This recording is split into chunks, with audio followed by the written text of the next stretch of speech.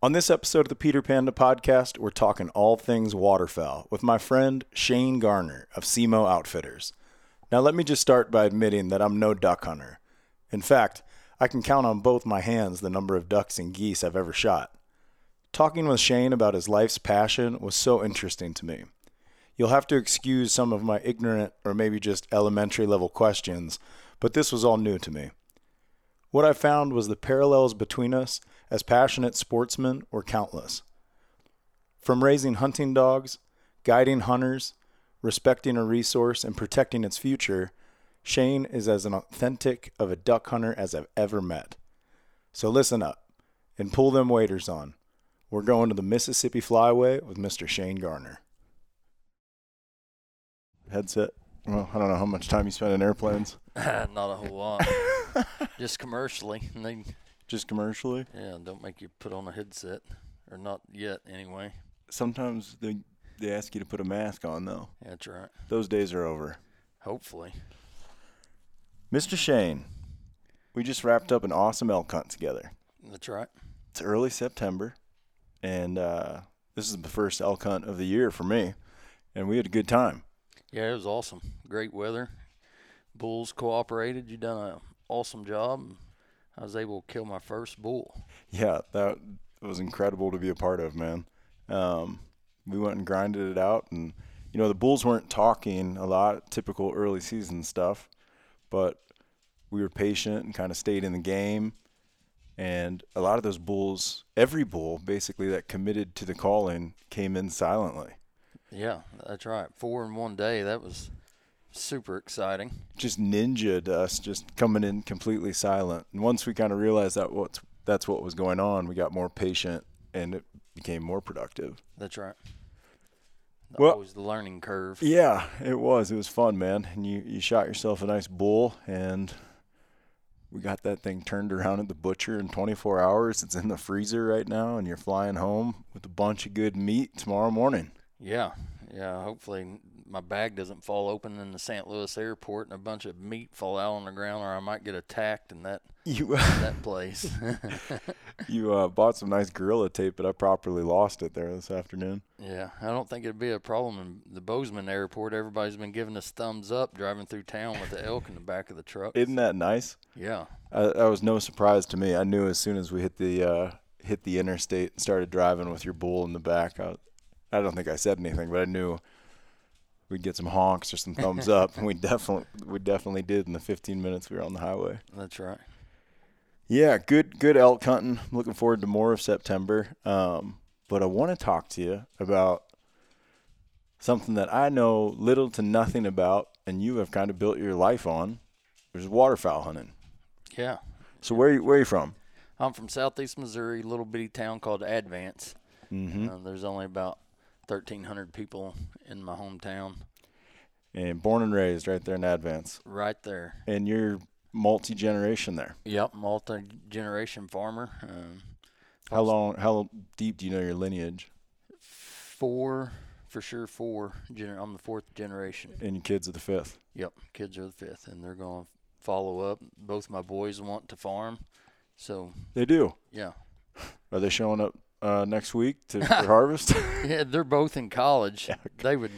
They would be there if they didn't have school, but my oldest, Gus, is in Lexington, Kentucky, so he's 5.5 hours away. And the next, Jed, he's in Olin, Illinois at a Shawnee Community College, so he's a little closer. He's about 80 miles from home, so he'll come home on days that he doesn't have baseball or school and help. So what do you farm? Corn, beans, or soybeans, that is, and rice and wheat. Yeah. And spread kind of evenly across those, or do you have one thing in particular you focus on? No, I'm more heavily on corn because that's also works in my waterfowl business as well. Yeah, tell me about that. So you're a farmer some days and you're a waterfowl outfitter some days. So what's your year look like? Yeah, it's pretty busy. Say 1st of April through hopefully by the end of October, that's my farming season. So planning a start in April with corn and rice and then soybeans to follow. And Then we'll harvest wheat in June and plant soybeans back behind the wheat as soon as we get it cut. And then harvest will start actually just as soon as I get home from this trip. So first part of September, we'll be picking corn and hopefully roll right through harvest. And then my waterfowl season starts November 4th. And what is your waterfowl season? I mean, tell me what you're doing. Right. I run out of Missouri, South Missouri, which I'm in the middle zone and the southern zone, and then I also hunt. I have a farm in northeast Arkansas, so we hunt Arkansas as well. Mm-hmm. So my season will start November 4th, and it pretty much runs straight through till January 31st. I'll have some kind of season in one of the zones, or Arkansas or Missouri, that'll be in pretty much that entire time. And so you're outfitting duck hunts. I'm very familiar with guiding and outfitting, but not with the duck world. So what does that look like? You got a lodge. I do have a lodge. And you can put up to how many hunters can you host at one time in that lodge? I can host 24. Wow. I try to run 20 as my magic number. That's where things are operating at most efficient, most productive? Exactly. That way I can run out the door every morning with 5 groups of hunters with 4 hunters in a group, and everybody has their own guide, and we disperse. Everybody goes and hunts different locations and hopefully kills a limit and back to the lodge. But if we don't kill a limit, we try to end our hunts by noon. Okay. And then that way we give the afternoon, give the ducks a rest, and don't do you do an evening hunt, or do you just scout? Not very often. Back off them. Yeah, we try to let them have it, and it takes us all afternoon to scout and prepare for the next day. But if for some reason, we have a bust of a hunt that morning, then we try to put something together for the afternoon just to keep everybody. That daily happy. Limit comes and goes every 24 hours. Yeah, that's right. And to do it every day, 80 days in a row, that would be, astronomical. It's hunting. No matter how good your spot is, there's going to be a day or 2 or 3 during the season that birds just don't move. Ain't that the truth? So, let's back up from that though. So right. you're born into a long heritage and tradition of farming in Missouri. You grew up hunting? I did. My dad was a big deer hunter and upland game guy. There was a lot of quail in our part of the world in the What flavor 80s, quail? For sure. Bob White quail. Bob Whites. So my dad drug me along. We quail hunted about every day a season and deer hunted. The deer season back then, he was only a rifle hunter. He did not bow hunt. Okay. So deer season was a big tradition. It was 9 days long back then. Your gun season. Yeah, mm-hmm. For rifle. And I was just totally engrossed with it. And I had a first cousin that was a big bow hunter. So he got me into bow hunting when I was about 9 years old. A little bit older than you? Yeah, he was 14 or 15 years older than me. Okay. So he was gracious enough, being a college-age kid, to drag a 9-year-old out hunting with him. God bless him. Yeah, no kidding. The world needs more mentors. That's right. So I got into bow hunting, and I also loved to waterfowl hunt back then, even though my dad didn't waterfowl hunt. Yeah, what was your introduction to it? There was a swamp about 2 miles down the road from my house. So I would walk down there, and it would just be full of ducks. So they just grabbed my attention. And what was your first duck hunt, like a jump shoot at that swamp, or? Yeah, pretty much. I'd just lay on the levee, and hopefully they swam up to me or they flew too close to me, and I'd shoot them. My grandma actually bought my first decoys for me. She bought me, I had 3 mallard decoys and 1 goose decoy that she bought at a garage sale. No kidding. Yeah, so that was my first. That was your spread. Yeah. Yeah. I hope those are still somewhere in the trailer or something. I used them so much they just dilapidated and they just dissolved. Apart. Yeah. They're part of the world's microplastics now. That's right. They are. Or maybe they were wood. I have a sister that's 12 years older than me, and at the time it was her boyfriend, who they, of course, later got married. Is my brother-in-law now, but he would take me hunting as duck hunting back then. So I had a few guys that drag me around, but I mainly just figured it out myself. Yeah, that's pretty cool that to kind of discover a passion on your own, like your own vein of the outdoors that kind of you weren't forced into by your father, your family hunting traditions. You kind of found waterfowl on your own and pursued it. That's right. I'm not a duck hunter. I think we've discussed this a lot in the last week. I think I can count on two hands the amount of ducks I've killed in my life. Right. And it's mostly just because I'm so busy. You can't boil the ocean. You got to kind of pick your projects, and I picked a lot of them around big game hunting, backpack hunting, and then ultimately lion hunting, which consumes my entire life in and out of that season. With the dogs and stuff, but we shared a lot of interest in the working dog aspect, and that's what really gets my gears ticking for lion hunting is watching those dogs work, and I know it's a big part of that for you.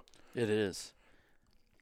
I have black labs that I like to hunt with, which is the proper lab, right? That's right. Yeah, there's a very purist approach to labs, and proper waterfowl guys, they seem to be very biased to the black lab. And I asked you why, and what was your answer? I think it's just been from years of breeding, and everybody just thinks that the black lab's more dominant and a better, field trial type dog. But I think it's just been more emphasis put on them over the years of all their human selection. Almost made the black lab the waterfowl dog that it's evolved into. Yeah, I believe so. And when did you get your first duck dog? I was probably about 14, probably. I had one of my sister's friends had bought a chocolate lab and thought it was great to have a puppy, but after it was about 8 months old, they decided that the puppy was more than... Funny how that works. Yeah, more than they wanted to take care of. So I was dying to have a duck dog, so they gave it to me, and it worked out, and I had him for several years. And what was that dog's name? Ben. Big Ben.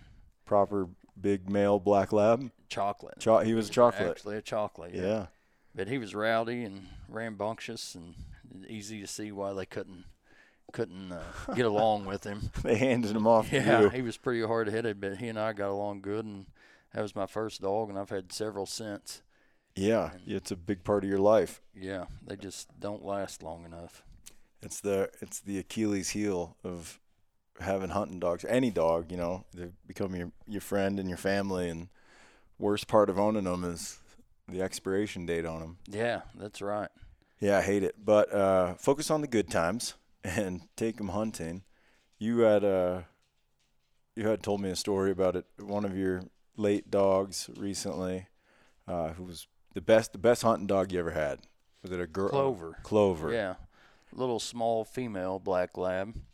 She was the run of the litter. I had her father, and one of my hunting buddies had the mother of the litter. So I told him that I would just take whichever one was left over out of the litter, for, I guess, stud fee, if you will. So that's how I ended up with her. She was probably a third of the size of any of the other puppies. Oh, she was. So what'd she weigh in at? When at her heaviest, the biggest time, she was like 48 pounds. Oh, she was not a big dog. But most of her life, she was probably in her 30-pound range, 38, 39-pound range. She was small, but she was fast as a bullet and huge heart. She was scared to death of everything as a puppy. Really? Shotguns?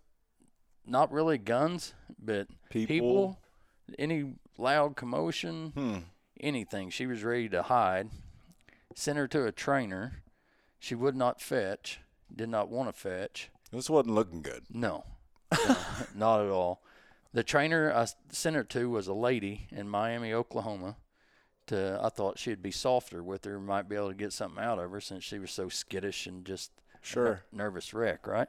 So I sent her to her. She has her for probably 2 or 3 months, went through basic obedience and tried to go through force fetch, and it was a struggle because she did not want to do it, did not want to pick up bumpers, nothing. The lady calls me and tells me that she doesn't think that she's going to make a dog. Oh, no. She's just going to have to be a family pet. And I was busy working, so I couldn't go get her. Farming or guiding? Farming at this time. So I told her I'd make it out to Oklahoma as quick as I could to get her, and we'd just draw a line in the sand and move on. And it was probably about a week later, Cindy Leonard was the trainer's name. She called me back and said that she had found something that was working with Clover. Her trainer that she had helping her had left the bird coop open. So all of her clip-winged pigeons got out in the yard, and Clover wanted to catch them. So that was her first introduction to live birds. And her only retrieving that she would do. She would go get a live bird and bring it back to Cindy just as fast as she could, just clearing the yard of birds. So Cindy figured out that she could throw a clip-winged pigeon and she'd fetch it, no problem. Yeah, she was just ready for the advanced steps, maybe. Yeah, but I don't know. She never would fetch a tennis ball or a dummy out in the yard, never wanted to play fetch. But if you take her hunting, messing around with the fake stuff. No, she was all business. And she was a good one. She figured hand signals, stop on a whistle, anything you wanted her to do, she figured it all out on her own, just hunting. You had spoke to, you kind of loosely referenced some statistics where you're like, if I mark a bird or if I knock a duck out of the sky and it goes down in the swamp and I mark it and tell the dog there's you said something of the likes like 90% or higher chance that dog is going to go, a good dog is going to go find it and bring it back to you. That's right. Which blows my mind. And she would. I lost very few birds during the whole season with her. Very few. We wouldn't lose. If I knew that it went down, we probably wouldn't lose 1 or 2 birds a week of hunting every day. Man, they changed the dogs really up your recovery rate. Oh, yeah. They are the best conservation tool in waterfowl hunting just because you don't have the cripples lost, and a dog can find things that even though you want to argue with the dog, more than likely the dog's right on where the bird is. Gosh, man, ain't that the truth? If you just let them be, they'll find them. But you told me that Clover had a special strength in being able to leave the water to find a bird. Tell me what that's about. Yeah, the little bodies of water that we hunt, little flooded fields or whatever, have levees around the majority of them all the way around it, right? So if that duck is crippled out in the water, most dogs would stay to that one area that the duck was crippled in and just hunt, and whether they find it or not, that's their main focus. Well, Clover had figured out the game enough that if that duck ever went to the bank, if it ever got on dry land, she would find it no matter how far it went. And that was a different. Most dogs wouldn't do that. No, they wouldn't ever think about going to the bank and searching up and down the bank from where sniffing out an exit route. Right, where the birds come out, and they would do it often. They'd go to the bank to get away from whatever's chasing them, and then take off running across dry land out through whatever, the grass or woods or whatever the conditions were. And they just couldn't get away from her. She'd find them. There'd be times she'd be gone for 20 minutes, and my hunters would be, ask me, is your dog coming back? She'd leave us? You're like, just let her go. Yeah. You trusted her. Yeah, and I would. And finally she'd come back, and almost every time she'd have the duck, and it just amazed everybody that ever had the chance to hunt with her. Yeah, that's impressive. I've hunted with impressive hunting dogs and not impressive hunting dogs, and the good ones are something to write home about. That's for sure. They can make a good hunt even better. Mm-hmm. Absolutely. How many dogs do you have today? I have 3 of them today. You do? Yeah. And they work full-time with you at the lodge? Yeah. And you cast them out with different groups in the morning? And I hunt them. My dogs stay with me, so. Is that right? I just rest them, Does the average guide have his own dog? Yeah, all my guys. Is that guys. how that works? Yeah, all my guys have their own dogs. Interesting. They're all good. And if you take a lab, they are so smart.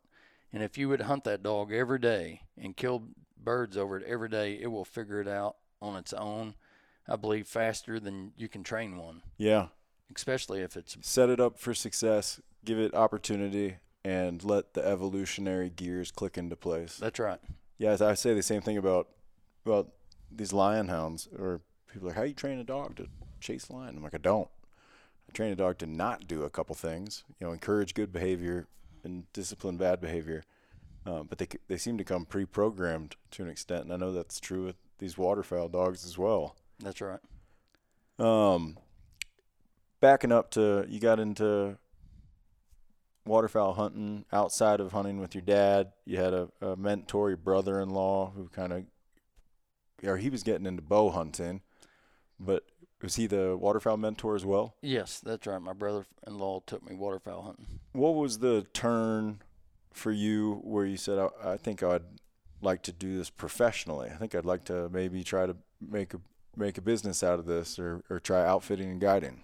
Right. I knew I wanted to farm, and that's what I'd geared myself toward. I did not want to go to college. I could not stand being in school. Yeah. I'd stare out the window thinking of all the things I could be hunting instead of sitting in school. So when I graduated high school, I was straight into farming, and I, of course, knew that that's the business that I wanted to be in, so I wanted to buy my own farm. So I bought my own farm when I was 23 years old, and it just... Which is quite impressive. No matter what you do with it, buying a farm at 23 is pretty wild. Yeah, we have a small town bank in town, and they were crazy enough to let me buy a farm with no money down. They were like, we know your grandparents. Yeah. We know your family. Yeah, exactly. So they were crazier than I was to loan me the money to buy my first farm and to get me going. I love it. Yeah. And so how big is that farm? That farm was 450 acres. Oh, that's a proper piece of dirt. Yeah. And it had waterfowl hunting potential, and I wanted to fix it up. I wanted it to be a waterfowl farm, right? And was the primary thing you were going to farm it and try waterfowl hustle on the side? Right. Because there was no commercial guiding operations in my area at the time. There was Southern Illinois was drying up from its heyday of being the goose capital of the world, and that was 45 miles. You had to cross the Mississippi River to get into Southern Illinois. And that's where the bulk of the commercial stuff was. The destination waterfowl hunting. That's right. So I wanted it on my side of the river, and nobody done it. And so I thought that it was a good avenue to get into to help make a few bucks to make that tough farm payment that the bank was expecting. Yeah, they didn't forget about it. No. So, yeah. Did it? Tell me what you did with the land in the early years. We had tractors, scoops come in, build levees, levied off, parts of the farm as I went. It took me probably, 5 years or so before I had the whole farm encompassed to where it would all be flooded. And started out. That's a very foreign idea to me. So what does that mean? You're going to flood your farm. I feel like if your farm just floods, it's because a damn beaver swam in somewhere and backed something up. But y'all do this very popular practice for waterfowl habitat. Y'all intentionally flood some of your ag fields. Yeah. A lot of mine we do now, or I do now, but we put in pipes through the levees that had water control structures, on the inside of the levee. So you just drop boards in the structure. I can picture this, yeah. To hold back the water. And then I have irrigation wells.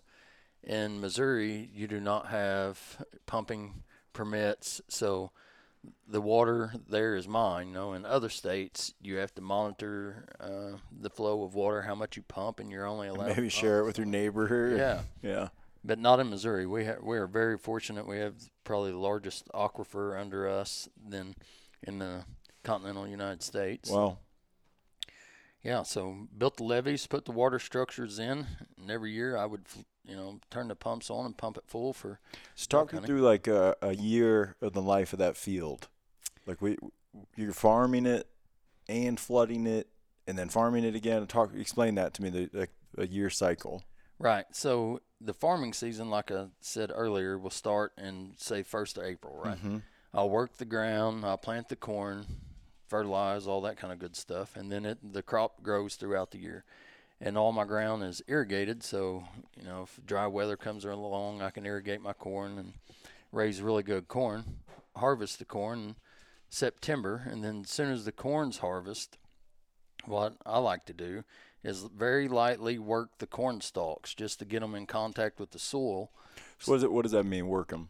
To take like a disc or, chop them up. Yeah, I use a diamond tool a lot that's just more or less a chain with disc blades on it, and it just kind of lays them over, really, gets them in contact with the soil so they will rot. And then pump water on them 1st of October, and then be ready to shoot ducks in 1st of November through January. How deep is this field getting with water? They're all precision graded. So like on the low end of the field, it'd be 18 to 20 inches deep, and then it'd run to the top end of the field to where it just runs to nothing. It's pretty shallow. Shallow water, yeah. But standing water. Yes. And when you knock the corn stalks down after harvest, what benefit was that creating to that? That way, habitat? In the spring, the water and the mud will decompose your corn stalks. So in the spring, after that staying flooded, because I will leave it flooded until the 1st of March. Okay. Last of February, 1st of March. Even though waterfowl season's out, when the ducks are returning from the south going home, that is important to have a destination. Yeah. Your spot's still there. You want your spot to be a pit stop for them. Exactly. On both ways of the migration. Exactly. They're being imprinted on my farm, and they're not being harassed or shot at or nothing on their return migration, so it just makes for a better year the next year. Those ducks remember that. Absolutely. So when I let the water out the last of February, 1st of March, the reason why I worked those corn stalks down was so they would rot. So there's not a lot of ground vegetation to hold moisture. So my ground will dry back out faster. So I can go back to planting in April and do the whole process over again. And corn behind corn rotation, because I plant corn every year for the ducks. And I have fields I've had corn planted in for probably 15 to 18 years in a row. Wow. And it's super tough because it puts a lot of organic matter in the ground, and it makes your soil wet anyway. And then if I'm flooding it for 5 months, 4 months, whatever. Yeah, I would think that would cause problems from an agricultural standpoint. Like we drown out a bunch of stuff, or we washed away a bunch of nutrients, or I don't know. It seems it's very interesting to me that you can both farm it, flood it, hunt it, farm it again, and it's this like symbiotic relationship. Yeah, it's quite the process, and it takes quite a bit of management to be able to do it all. And it's been a learning curve I've been doing it for 22 years, and I learn something new every year on trying this. Well, if you're not learning, you're probably not paying attention anymore. That's right. We spoke a lot on this past week of elk hunting about ducks and about North American flyways, which really fascinate me. And you're pretty well versed in this stuff. So what flyway do you live in? I'm in the Mississippi flyway.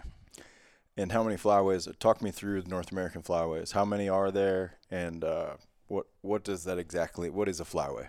Right. We just start on the east, and that's the Atlantic flyway, and it's from the coast to say probably central Tennessee, Kentucky, eastern Ohio. Kind of that line, if you will. And then it turns into the Mississippi flyway, which is where I'm at, over to the western side of Missouri, Kansas, Oklahoma, Arkansas border, that line, if you will. And then the next one over is the Central Flyway, and it's from there over to the Rocky Mountains. And then past that is the Pacific Flyway. And each flyway has its own regulations and bag limits and federal. So this is an interesting element to waterfowl hunting is we're hunting these birds in individual states, but they're also federally managed because these birds are interstate traveling daily at some point. That's right. And our federal agencies work along with Mexico as well as Canada. Oh, wow. To try to, get a gauge on how many hunters each flyway has in it and what kind of kill rate that they're having to help with setting bag limits each year, because each year is different, and season dates and all that kind of good stuff. And it also goes along with the hatch each year, so they're carefully monitored to shut it down, if they start getting overhunted or somebody's having a bad hatch or whatever it may be. You had told me about how some of these advancements in technologies and like modern waterfowl research has really, pulled the curtain back on a lot of the mysteries behind these migrations. That's right. What were some of those myths or mysteries busted? What are some of the more revolutionary things we're finding out about ducks in North America today? I know until, they used to just do leg bands, which showed a tremendous amount of information then, but everybody still thought like a particular duck, if he was raised in North Dakota or Saskatchewan, that duck pretty much flew straight north or south. That was his migration. They did not vary very far east or west. And then today's world comes along, and we have GPS transmitters that they're putting on these ducks, and they're figuring out that ducks are migrating east and west as much as they are north and south. So it becomes more of a water-related migration than as far as saying that they just, travel straight south.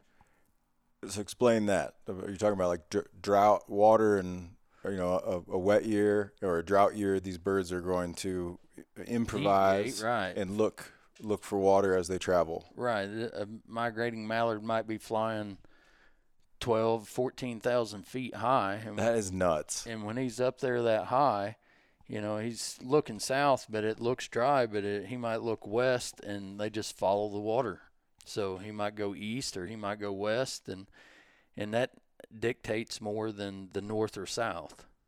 So it's more habitat for them than. It almost makes me, obviously the birds are going north and south seasonally because it's becoming winter up north, and they can survive in a southern climate in the winter months. This is North America or Northern Hemisphere we're talking about. But it almost makes me question, like, well, are the flyways an imaginary man-made thing? But I don't think they are. I think they're very much travel corridors that we've identified. But when that information comes out and kind of like, well, they go east and west and north and south, like it almost blows the lid off this stuff. Makes me question if you think you know a lot until you don't. That's right. Mother Nature is going to prove you wrong every time you think you're one step ahead of the curve and know what's going on. Then she can throw you another curveball, just like how quick they can migrate. And yeah, tell me about that. What's an average, or what, like when it's hot in a bird and it's like, man, these birds are migrating. Right, they can jump up and move 300 miles easy in a day. That's nuts. It used to be, thought that a mallard would hopscotch his way down the migration trail for an average of 60 miles a day. But they found with GPS transmitters, they might wake up in North Dakota and be in southeast Missouri in a single day. They catch the right air currents and they're gone. I told you about a speckled belly goose, a white-fronted goose that was in the Northwest Territory, left on one day in October, flew 23 straight hours, landed in central Arkansas, and the average speed was 90 miles an hour. Tailwind. Yeah, so they can do some phenomenal things. It's nuts to me that that's the average. So at points, the bird's going a lot faster than that. Maybe at other points slower. But a goose traveling at 10,000 feet, give or take, going 90 miles per hour. Yeah. That is wild. Yeah, flying as fast as a Nobody would ever airplane. Assume that. No one would ever guess that. No. Yeah, we're talking Super Cub speeds. Yeah. Nobody, years ago thought that would happen, that they could, make that journey that fast or that far. And technology today is, opened a lot of people's eyes. What's the state of the union? I mean, you've been at the waterfowl game in your home flyway for a long time. Is the hunting better or worse than historic averages, or would you say where is that? I think it's better. And I think this is the heyday. You know, you hear people say, well, the good old days. Well, I think we're living the good old days. And there's tremendous amount of waterfowl, and the people that's involved, you know, there's so much more habitat. Conservation efforts. I believe so. I know that you hear that, the breeding grounds are being drained, and, you know, the Dakotas, the Prairie Pothole region, losing so much habitat. But maybe we are, but there's also habitat being developed, you know, all throughout the flyway. Just for them. So I wouldn't know what the actual number is, acre for acre, but I just know the birds that I see come through my neighborhood, and it seems like there's more and more every year. And that's a good reason to get into duck hunting. Yeah. I mean, that makes me want to go duck hunting, and I'm not a duck hunter. It is a popular sport, and they say that, you know, duck stamp sales are down, but I don't know how, because you see a lot of young kids getting involved in Duck Dynasty, and that had to have kind of elevated the game, huh? It did. It brought out, you know, hunters and groves, in my opinion, because I'd been hunting in Oklahoma with some friends for 20 years, and when I first started hunting out there, we did not see another duck hunter. We'd go into the gas stations in the morning to get coffee, and the people would ask us if we was going deer hunting because we had on camo, and no, we're going duck hunting, and they just couldn't believe it. You shoot them things? You actually hunt them things? Yeah, and now today you go out there to hunt in that same area, and there's duck hunters everywhere. There's people trying to, you know, make little impoundments and make habitat for them where none of that was there 20 years ago. It's such a funny conundrum we have as hunters. I don't care what you're hunting. You want more people involved in hunting and in your avenue of hunting, because that's going to create more opportunity in the future and be good all around. But you just don't want them in your spot, right? Yeah. That's always the double-edged sword of it. That's right. And probably another biggest thing that I don't know really how to put it other than steering waterfowl hunters, and it's all hunting, is social media. You know, and Duck Dynasty was its own form of social media. I mean, it's right. It's content, it's digital content that got out to the masses. And I personally don't think social media is probably good for the sport. One thing that it is changing is, you know, old, young people alike, it doesn't really matter in age, but it's all about the piles. You know, you see social media. Or the grip and grins. Yeah. You see a 25-guy party hunting and stacking 150 birds in a picture, and everybody thinks. You don't get that glory shot. You didn't do it. Yeah, that's right. That's what everybody thinks that they have to do, and if they don't do that, then they're not successful. When I couldn't agree with you more. I try to, you know, if that is the reality of it, I try to maybe change the course of that norm by, you know, in my world, lion world, every time I post a photo of us holding up a mountain lion, I try to post 20 photos of dogs working. Yeah. And be like, man, if you don't understand that this is the majority, this is it, the hunt, this is the hunt. That's right. It's not about the pile of ducks at the end or killing the biggest tom at the end. That's right. It's all about camaraderie and just being outdoors and hunting more than it is killing a pile of whatever animals. Yeah. And I think a lot of people are losing focus of that because they're so wrapped around their social media or what some other group of hunters are going to think of them if they don't, you know, post a 50 bird pile every day, then it's, you know, not satisfactory to them when which is not the case. Shouldn't be the case. No, for sure not. I said it earlier today. I said Shane hunts for all the right reasons. You hunt for the adventures along the way, the camaraderie of camp, the interactions with all of nature, not just the elk as we're out there. You appreciated it all, and the most telling sign is when somebody wants to have a good hunt, and if we get one, we get one. If we don't, we tried our best, and it's still a good hunt. And I believe you believe that. Absolutely. It's all, part of the chase. The chase is the real deal, and if you kill one, then that's just a bonus. Yeah, sugar on top. Yeah, you're missing the point if you're not enjoying the ride as you go. Absolutely. So back to ducks. What species of ducks are you hunting every season?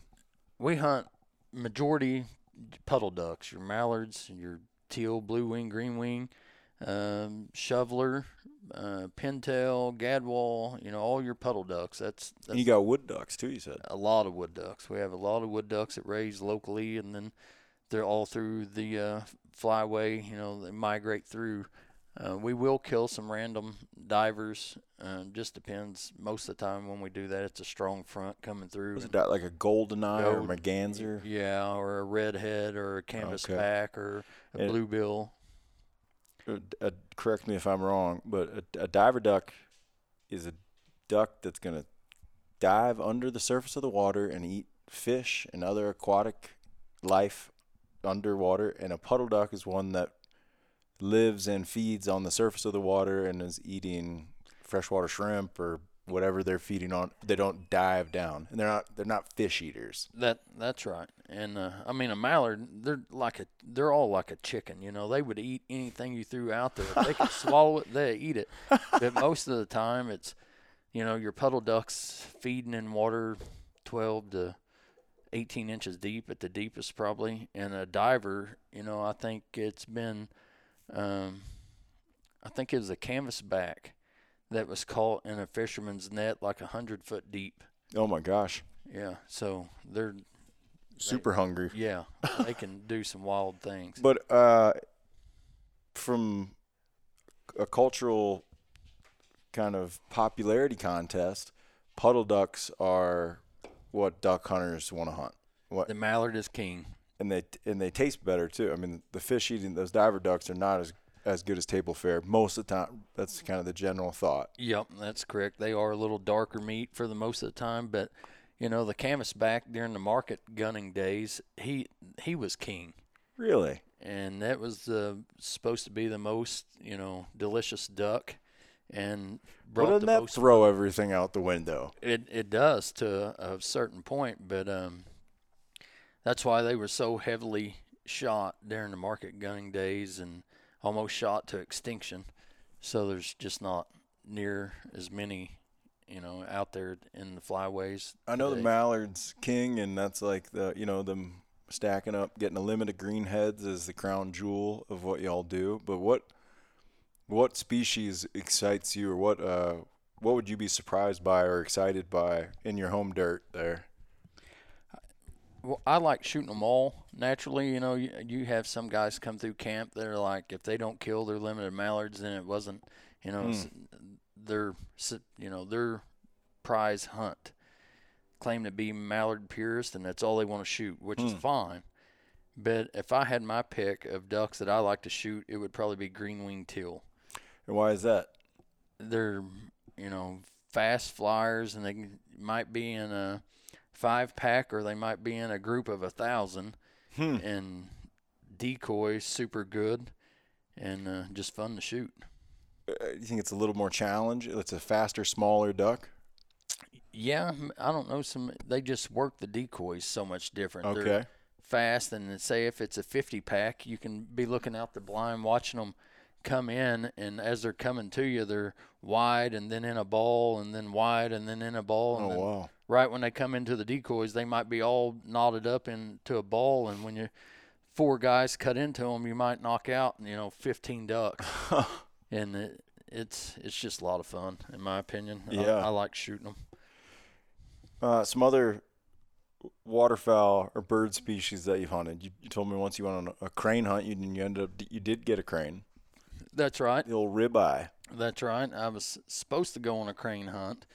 Had a whole group of guys that was going with me, and the weather turned and got super cold and everything froze, and the outfitter was gracious enough to tell us that they'd all left his area. didn't have. It ain't happening. Yeah, that's right. He said, I don't want to disappoint you guys, don't want to take your money, whatever the case may be, but we just don't have any birds.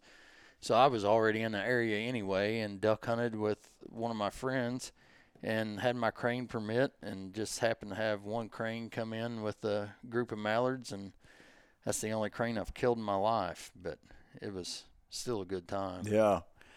They're a fascinating prehistoric bird that's super delicious. Every time you hear one, we heard them. We were up on the mountain and we heard them out in the ag below. Every time you hear one, it's like damn Jurassic Park out there. They're definitely identifiable by their sound for sure, and it carries, for miles you can hear them. And they're huge migrators too, correct? Yeah.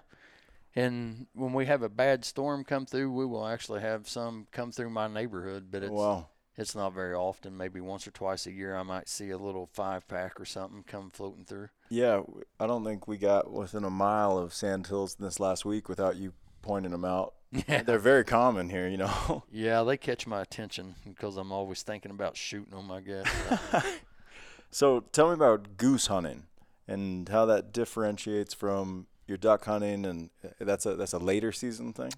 Yeah, we, in the 80s, there was a lot of Canada geese that migrated into my area in southern Illinois, and that was, a big deal. And the flyway changed. I feel like they were terribly overhunted in southern Illinois, and so much hunting pressure, I believe, changed the flyway. They just quit coming.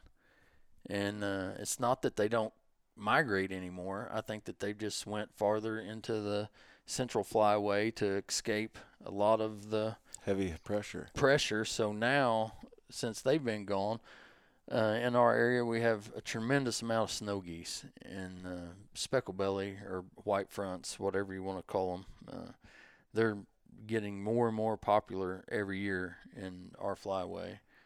So what is it that I think a speckle belly is like pretty similar to a Canadian? Is that fair to say? Are they smaller? They're a little bit smaller, and they're predominantly a brown color, and their chest is a lighter beige color with black spots or bars, however you want to describe it. And they're very vocal, and they respond very well to a call, and they're super fun to hunt. There might be, you might shoot a pair or a 5-pack, or you might have 2,500 in a wad. They'll migrate in huge numbers. Yeah, a lot of times. That's what I think of snow geese as. Yeah.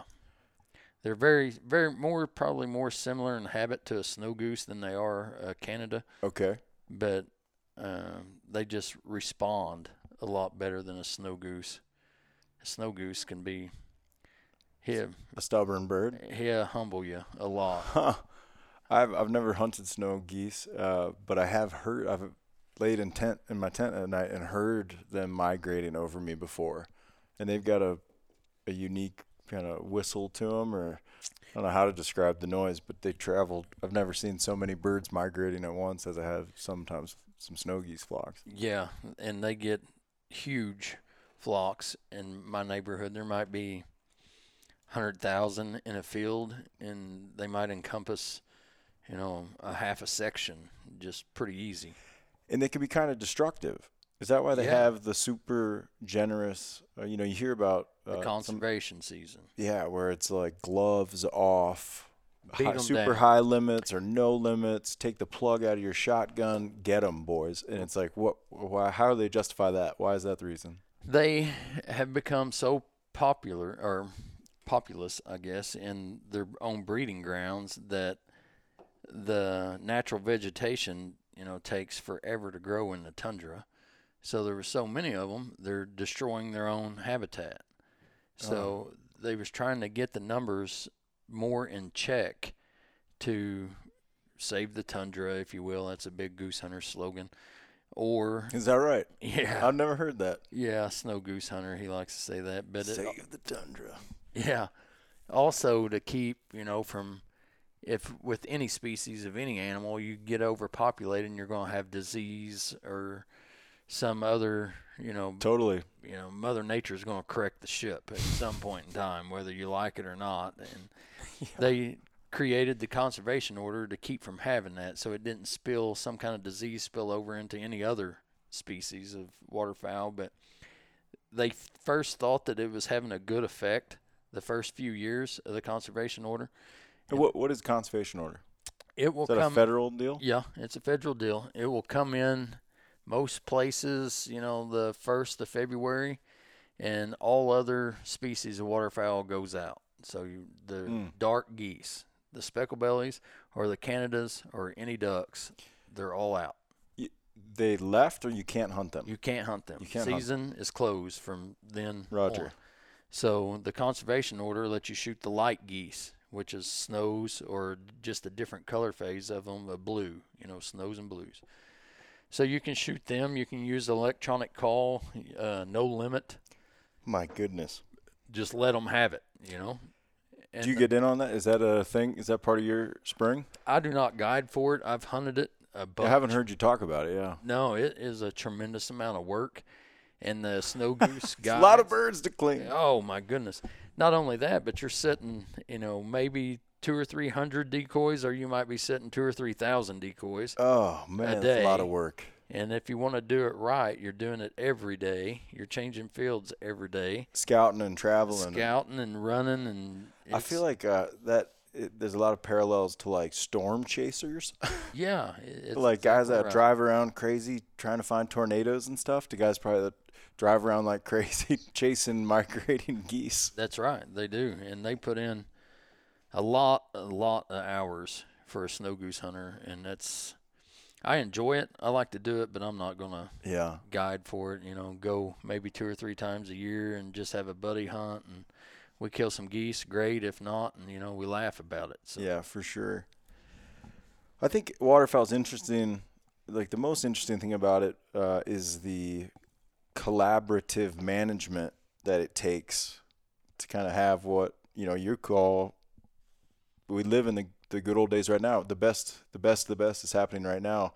And it's state and local management, it's federal management, and then it's international management. And I'm just talking about one continent here. That's right. And it takes all that to keep producing, I feel like, the quality of waterfowl hunting that we have now. If there's a link in the chain dropped somewhere, then, it could turn around and go the other way, I feel like, a lot faster than what we've been building. But everybody is, in the waterfowl world anyway, is so conservation-minded and habitat-minded anymore that I think that it's producing the best waterfowl hunting, in history. That's great. What's your season ahead look like? I think besides when you're going home tomorrow, you going to climb in a combine for a couple months. Yeah. Playtime's over. It's time to go to work. So I'll go home straight into harvest. I think the waterfowl season is going to be great. There was a lot of moisture in your world out here in the Dakotas and most places in Canada, where all these ducks are born. So water is king. When there's a lot of water, there's a lot of ducks. But is there a tipping point where if there's water everywhere, the birds spread out more and it's not as good? Yeah, that can happen. And that just makes you be a more savvy hunter. That if you're not scouting more, then you're losing out on something like that. But as far as breeding and raising ducks or geese, either one, that's what you want. You want a lot of water, a lot of breeding habitat, so they can evade the ground nesters and the fox, the coyote, or whatever, as long as they have places to scatter out. And raccoons are terrible. I gotta believe the raccoon is probably like the public enemy number one against waterfowl. He has to be. I know he is in the turkey too, right? turkey world. He's bad news. But there was a lot of water in the brood. I know the breeding pair number survey that they come out with in May was low, but last year was a drought, so the production wasn't as high. So you would think, that there's not as many breeding pairs, right? So that's logical. But the difference on a wet year, the brood number was up 80%. Wow. So I think it's going to be a strong flight this fall with a lot of young birds. So young birds decoy well and makes for great hunts. What's the lifespan of a duck? You know, I know a mallard can be over 20 years old. Get out. They have band recoveries of 20-year-old mallards. I would have not guessed that. But I would, and I'm no biologist, but if I'm just throwing a number out and guessing, I would say that they would do very well to live to be 10. Because I know a lot of bands. That still is longer. I would have thought it's like a 3-4 year program. I think it would be closer to like rabbits than it would be elk. Yeah. As far as like at the ebb and flow. Canada goose, I think, is 30-something years old for a band recovery. And snow goose, I think the average age in the snow goose population is 11 years old. Harvested, the average snow goose shot is 11 years old. 11 years old. That is, I would have not guessed that. And they are super smart, and they will flat humble you very easily. Yeah. Right when you think you have them guys figured out, they pull up stakes and they leave. Yeah. I love it. It keeps you on your toes. For sure. Makes hunting hunting. And we're out there to learn something and experience new things every time we go. Well, I hope you have a good season, man. It's been an absolute pleasure elk hunting with you. I'm glad the freezer will be full of some elk meat for you. Hopefully you share that with some of your guests at the lodge this winter. If you don't, I wouldn't blame you. Yeah, I'm looking forward to the season, and thanks for having me and guiding me this week. You've done a terrific job. I appreciate that. It's always fun to have a knowledgeable guide, but just somebody that likes to have fun too. And yep.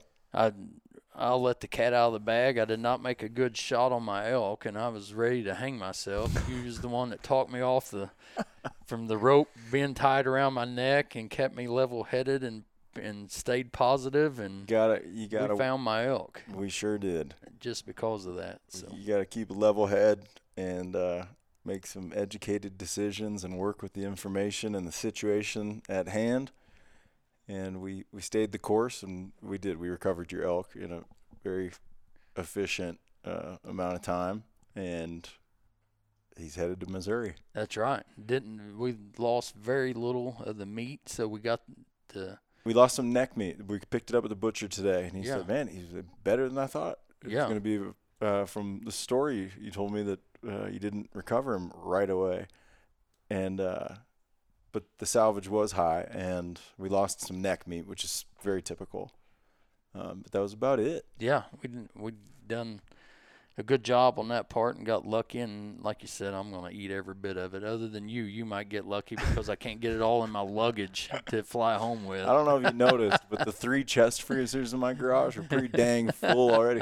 But it's a lot of, there's beaver carcasses and capes, deer capes and stuff. The stuff that takes up room out there that ain't quite as delicious as elk meat. So I hope a little bit of it does get left behind. All right, Mr. Shane, till the next hunt. Thank you so much, sir. Yes, thank you.